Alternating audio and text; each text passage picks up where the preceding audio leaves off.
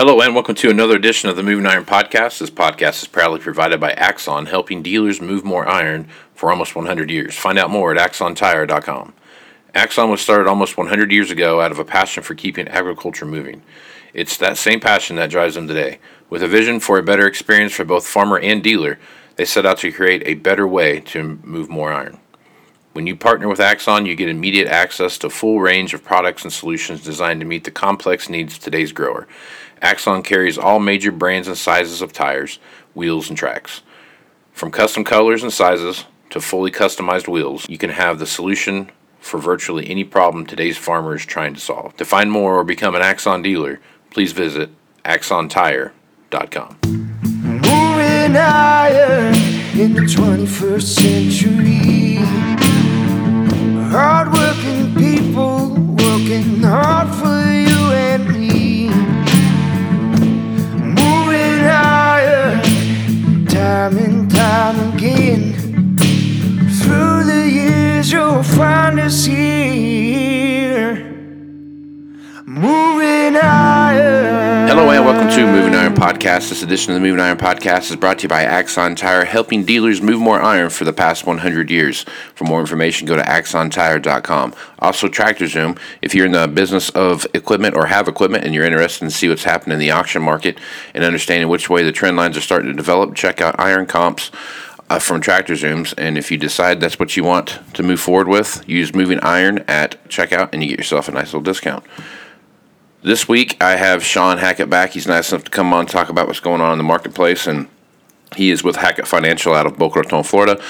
Shawn has been on the show for, 2.5 years now or so, and ever since he's been on, there's been plenty of stuff to talk about, and yesterday's report on Wednesday really was no letdown of things to talk about. So if you go back, revamp the week here for a minute. Monday and Tuesday, you saw markets trending down. Tuesday went down quite a bit, and then you see this proposed acreage planning report come out, as well as the quarterly stocks report come out, and there's plenty of action there, Shawn. So today's Thursday. So if you take a look at kind of so far this week, kind of give me your reaction to what you saw out of that report and leading up to the report. It just goes to show that trying to predict USDA reports it's foolish to try to do it. And that's why we don't try to predict what the USDA is going to say, because whatever the truth is, it doesn't matter, because the USDA has its methodologies. It's going to continue to use the methodologies. And so every single year, for I can't remember how long, Casey, the average analyst estimate never gets this number right, ever. They're always millions of acres off one way or the other, and we always go limit up or limit down. So in this case, the USDA said that we couldn't find 4 million acres that everyone thought were going to get planted, and the market was not expecting that, and so we got the reaction you would expect, especially in the deferred contract. The December corn and the November soybeans actually got jacked up more overnight trade than the nearby, which you would expect, because we've talked about those discounts to us didn't make a whole lot of sense. So the market's moved the market up. We've gotten the reaction, and now the market's going to do what it always does. Well, it's going to look at weather and see if we're going to get this crop planted, and we think we're going to have very good planting weather. We're going to make a rapid pace. And I think some of the fear is going to go away, because if the planters are rolling, the weather's good, those acres get planted, they're going to start adding those millions of acres back on over time. So we think probably there's not a whole lot of upside remaining here after this initial reaction, so long as the weather for planting is good. And we think our projection is it's going to be a very, very good planting season. But it's a reminder, Casey. I think we talked about this before we started, that if you just run the balance sheet, if you assume the 87 million acres of soybeans are correct, and you assume the demand that we've had is going to continue for a year, maybe it will, maybe it won't, but we'll have zero carryout next year. Zero. That's not good. We already have zero going into this year, into this summer. We're going to have zero next year. Now, if we put those 2 million acres back on that everyone thought was supposed to be there, we'll have 100 million acres, 100 million bushels of carryout, which really is nothing. So what it says is, even if we get those acres back and we have trendline yields, we're still not going to have any soybeans. So either we got to plant more than those 2 million acres, or we have to get prices up to a level where the demand backs away. And so that is the plight of the soybean market, Casey. It's just the balance sheet doesn't really work very well if you assume that China's going to continue to buy, like they have been. It just doesn't, the balance sheet does not work very well. And that's assuming, Casey, that we have a trend line yield. Right. If the market worries that we're going to be 1, 2, or 3 bushel per acre below trend, we are deeply in negative territory on soybeans. Yep. So let's do the same exercise for corn, right? All right. So if you run the balance sheet on corn, if you assume that we lose 2 million acres, 91 versus 93, then we get ourselves down to 1 billion, slightly under 1 billion bushels of corn ending stocks for the following summer. I think only 2012 we ever got under 1 billion, and that was when demand was a lot smaller than it is today. So for corn, under 1 billion bushels is really bare minimum pipeline levels. We really almost cannot get much below, 800 million or 1 billion without the system not running very well. So if you put the 2 million back on, so we get up to what, 1.2 billion? And that's if you have a trend line yield at 180, by the way. That means that you have a really good yield, once again, if we're 5 bushels to the acre or 10 bushels to the acre off, we're buying corn from South America like we did in 2012 because we won't have enough. The reality is, I think the bigger story about this acreage report wasn't the acres themselves. The acres are going to get planted. It's reminded everybody that the balance sheets aren't working right now, and they're not really working anywhere else either, by the way. Right. That's the point I was going to make. Yeah. It's tied around the world. So no matter what you do anywhere, if, the whole idea that, the old adage, if the U.S. economy gets a cough, the rest of the world gets the flu. But right now, if anybody has anything, they all have the flu, and it just depends on what level of flu you have, and it's a bad deal right now. When you look at, especially when you look at growing conditions, as these drought conditions continue to worsen. Yeah, and it's interesting though. We looked at some charts from China, right? Because they have an excruciatingly tight feed market, right? Rice feed demand is soaring the last 18 months. They're actually feeding rice to animals, and wheat demand is soaring in China because that's what they're substituting. And that everyone else is substituting what they can. And so what the market's job is to try to find ways to shove feed demand elsewhere to fill these holes. Chop down ethanol production. That's going to have to be done, right? They're going to have to try to cut, get 200 or 300 million bushels off the top there. The market's just going to have to try to find ways to chip away at this. To try to make this work. And unfortunately, I think they could find a way if we were going to have a good crop, but I don't think we're going to have a good crop, Casey. I think we're going to have a crop well below trend. And so, we can argue what the price is, but, I think that, we're going to find ourselves with a July high quite a bit higher than we've seen thus far. I do think we have to be ready for that. Yep. Yeah, and that's necessary.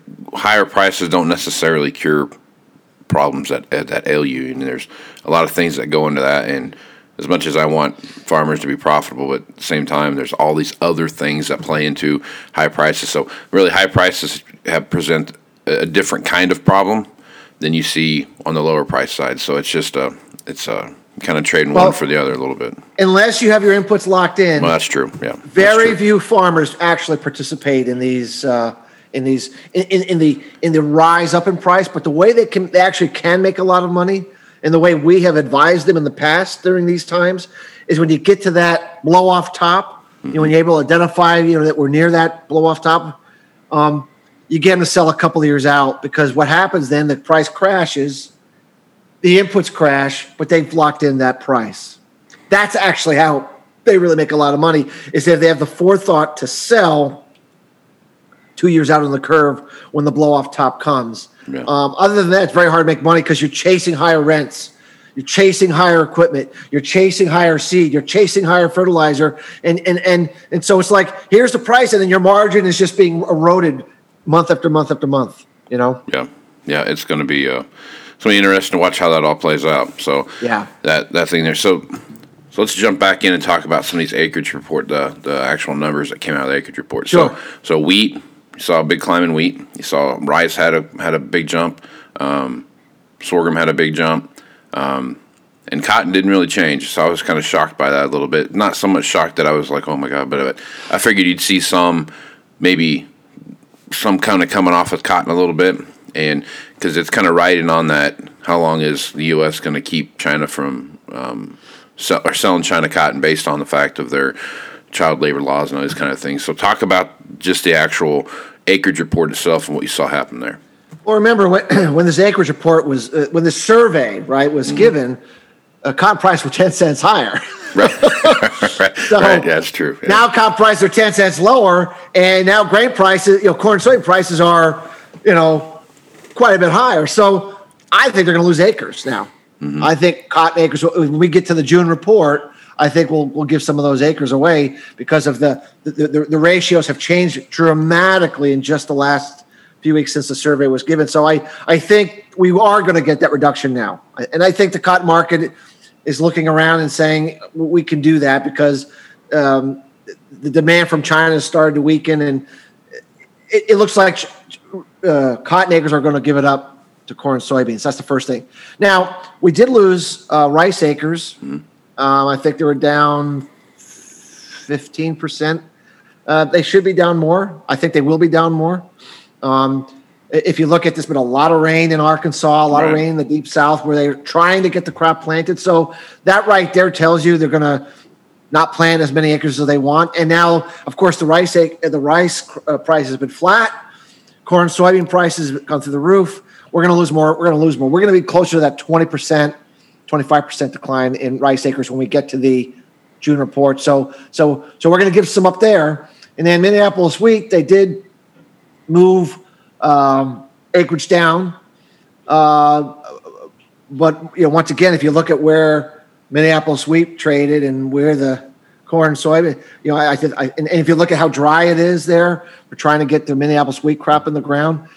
I think we're going to lose some acres there. So we're going to chip away at these crops that are not as profitable, that are not as lucrative, and we're going to force those acres the other way to make sure, just in case the USDA is correct, that the farmer gets a few of those million acres back, because we really can't afford to have the acreage that they proposed yesterday. The balance sheets really don't work at all. They don't really work that much if we add some acres, but they work. At least we have a better shot. So those crops are counter. I think those crops have the prices for those crops, I think, are going to start to do pretty well as the market starts to dial in a lower acreage number for each of these crops. And if we get into a drought cycle in Texas and and we continue in Minnesota and North Dakota, those crops could have some big potential to the upside. They actually might outperform, Casey, because if you lose acres and you lose yield, it's a double whammy for those markets. So I'd pay a close attention to those periphery markets. They may be one of the better places to be as we go through the planting season this year. So, right on. Okay. All right. So let's jump over and talk about hog market is doing well. They've got a lot of stuff going for them. Cattle prices have turned that corner, and they're starting to see some higher prices tick up. Box beef and those kind of things are starting to take off. All signs of the opening of the economy and those kind of things. Now, that stuff's all well and good until you start looking at, right now we're at, I can't remember what I see my ticker at this morning, but where corn's at, you start looking at that $5.75, $6 corn, all of a sudden you start putting some big pressure on the cattle producer. What's your thoughts there on the protein complex? We've said for quite a while, and many times on your program, that we were looking for seasonal spring highs, April high, maybe an early May high in hog and cattle prices. And the idea was that this surge in demand from reopening the vaccines, refilling the food service business, food reserves, all that sort of thing is all happening. But yeah, if you get corn, you get you get corn in the 6s, you get bean meal taking off, and it's gonna force the liquidation cycle, Casey. That's what always happens is you get the herd liquidation cycle because all you're doing by feeding animals, if you can't make money on them, is making losses even greater, and that's not something you're going to do for very long. And so that sets up the potential for some pressure in these livestock prices into the summer, into the fall, and we're worried about that because we really think this drought cycle is going to cause prices that are not going to work for the livestock producer, so prices for hogs are fantastic.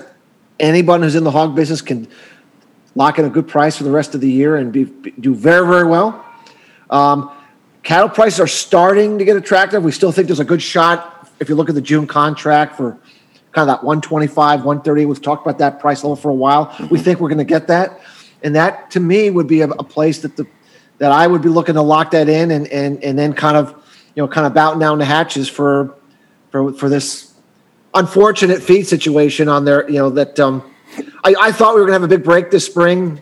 I thought there was a shot at that, but it looks like maybe this acreage report is going to allow for the market to remain high and not really give us that break that I thought was going to give these livestock producers a chance to buy in. And if that's the case, then they're not going to get that opportunity to get themselves in a better spot, and that makes the herd liquidation cycle that much more pronounced when we get there. Yep. Yeah, a lot of moving parts here. So let's jump down and talk about Brazil. We've talked about Brazil quite a bit on here, especially where they're at with this second me and my brain, dude. I swear to God, Shawn. Second corn crop have where it's at right now, and moving into pollination. What we're going to see here, this next couple of months, this April, May, June time frame for this next corn crop is a pretty big deal. Again, feeding back into all the stuff we just talked about with the corn supply and how tight it is worldwide. Thoughts about Brazil and what you see happening down there? It'll look good, Casey. They planted the crop a month late. They planted the crop past ideal dates that every day they plant a day later than that, they lose yield. Mm-hmm. All the weather maps look bone dry for late April into May, which is when most of the crop's going to pollinate. It does not look good. It does not look good. It's not going to be good. They'll produce some corn, but they're not going to. Remember, they depleted themselves last year, right? Yeah, of corn. So the number one priority for Brazil is to keep some of this corn for themselves, so they can feed their own livestock. Right. But the exportable supplies are not going to be there, Casey. They're just not going to be there. They'll sell some corn, but they're not going to have. It'll be way down from last year. So once again, we talked about no one has a lot of corn. They're not going to have a lot of corn. Alert from backup not completed. And whatever is available, it's going to be available a month and a half later than normal. So you just keep adding things onto the pile here. It's just it does not look good. Yeah. All right, so we talk about Ukraine, Russia, Black Sea areas over there, major corn or major wheat growing areas of the world. They've got some timely rains, they've got some things like that, but just like everywhere else, it's not quite enough. What you see happening in Europe, especially in Europe and in France, in those areas, again, you're starting to see some true signs of what this drought's starting to look like. Talk about those areas and kind of what your expectation is moving forward out of there. Remember that European wheat stocks to usage are at their lowest level in 40 years, which means they have no wheat, none. So I do think they'll have a better go of it than we will in terms of, maybe the conditions will be a little more favorable, but their ending stocks are so low that they're going to want to stockpile a fair bit.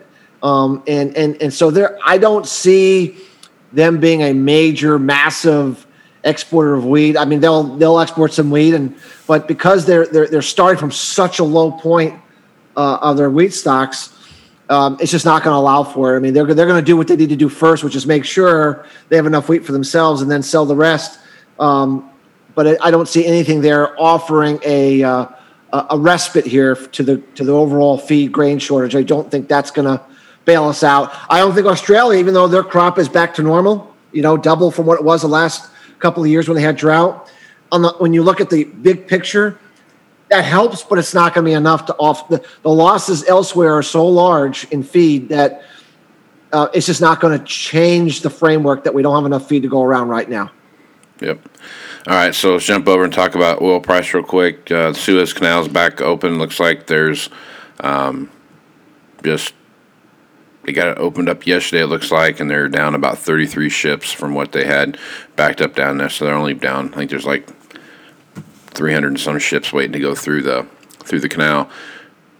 Oil prices have not really responded to that like I thought they would, but I guess when you look at the oil price now going through this kind of this driving season, this summer season that we see coming up, where more and more people have cabin fever and they're going to get out. What are your thoughts about gas and diesel and oil prices moving through the next couple of months? I mean, demand is going to continue to improve. I mean, I think that's we're at $60 barrel oil versus 40. I mean, the market is sensing we're going to have some better demand.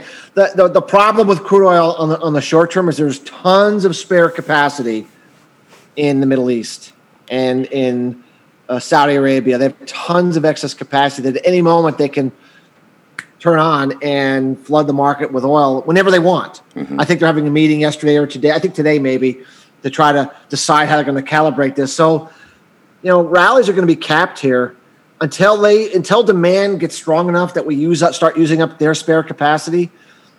They're just going to cap it. It gets too high. They're going to threaten, or they're going to turn on the spigots. And so, we think that upper $60 barrel area where we were before we dropped $10 a barrel, we think that's.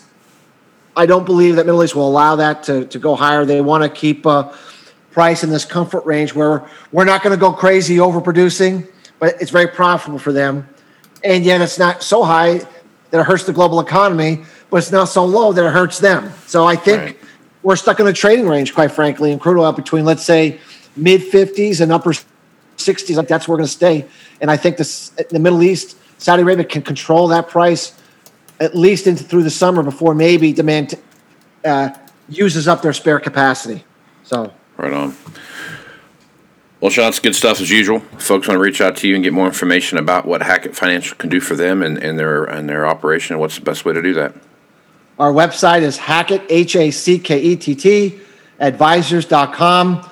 We have interviews with you, with Real Vision. We have sample reports, white papers to give you a really good look of what we do to see if some of the information we put out might be of value to your listeners. Right on. Well, I appreciate you being on the podcast, Shawn. I always love being on it. I love and breathe this stuff, as you know, and I think we're going to continue to have a lot to talk about over the next 18 months. Yeah, I don't think we're going to have any lack of content. So no, I think we're going to be okay there. I think so. All right. I'm Casey Seymour with Moving Iron Podcast. Make sure you check me out on Facebook, Twitter, and Instagram. That's where you're going to find the latest edition of the Moving Iron Podcast. Also go to movingironpodcast.com. Not movingironpodcast.com. That doesn't exist. It's movingironllc.com. That's where you need to go to find all the latest editions of the Moving Iron Podcast, as well as all the blog posts that you have up there. All the information about the Moving Iron Summit coming up in Nashville, Tennessee. Shawn's going to be there. He's going to be talking about some really great stuff. And we're going to have a great opportunity to see some of the stuff that Dr. Zarkova talked about in the interview that Shawn and I did with her. Shawn and I are actually trying to pin down some dates here to get the third installment of that interview together. So, Shawn, looking forward to that. So that's going to bring some real good information to kind of like the icing on the cake of what we talked about in the first interview. Yeah, it's gonna take the first two series and really tie it all up and really put the final finishes on so everyone truly understands how everything's working together here. With the sun, with the planets, how the greenhouse gases play in, solar forcing, all these things, and really get an idea of how our climate works from somebody that's just, quite brilliant in the topic. And I'm really looking forward to seeing what she has to say about this final part 3 series. I think it's going to be as informative as the first two were. So. Absolutely. I'm looking forward to it. So I think it's going to be a good deal. So also check out the Dryland Farmer podcast. Make sure you listen to the guys over there. They're going to make you have something fun to listen to throughout the day. It's like the Seinfeld of podcasts. It's really about nothing. So you're gonna enjoy it. So with that, I am Casey Seymour with Shawn Hackett. Let's go move some iron, folks. Out. You want to have a meaningful competitive advantage to help sell more equipment. Whether you represent the sales, parts, or management department of an implement dealership, there's a surprising amount of complexity when it comes to tire, wheel, and track technology. Let Axon worry about that so you can get back to supporting your customers. Axon has leveraged years of experience to create a streamlined process that gives you a proven path to help today's grower and sell more equipment. The roots of their organization go back almost 100 years to the invention of the rubber tractor tire. Supporting agriculture is the number one driver of Axon, from product development through sales and service. To find more or become an Axon dealer, head over to axontire.com. Moving higher in the 21st century. Hard-working people working hard for you and me. Moving higher, time and time again. Through the years you'll find us here. Moving higher.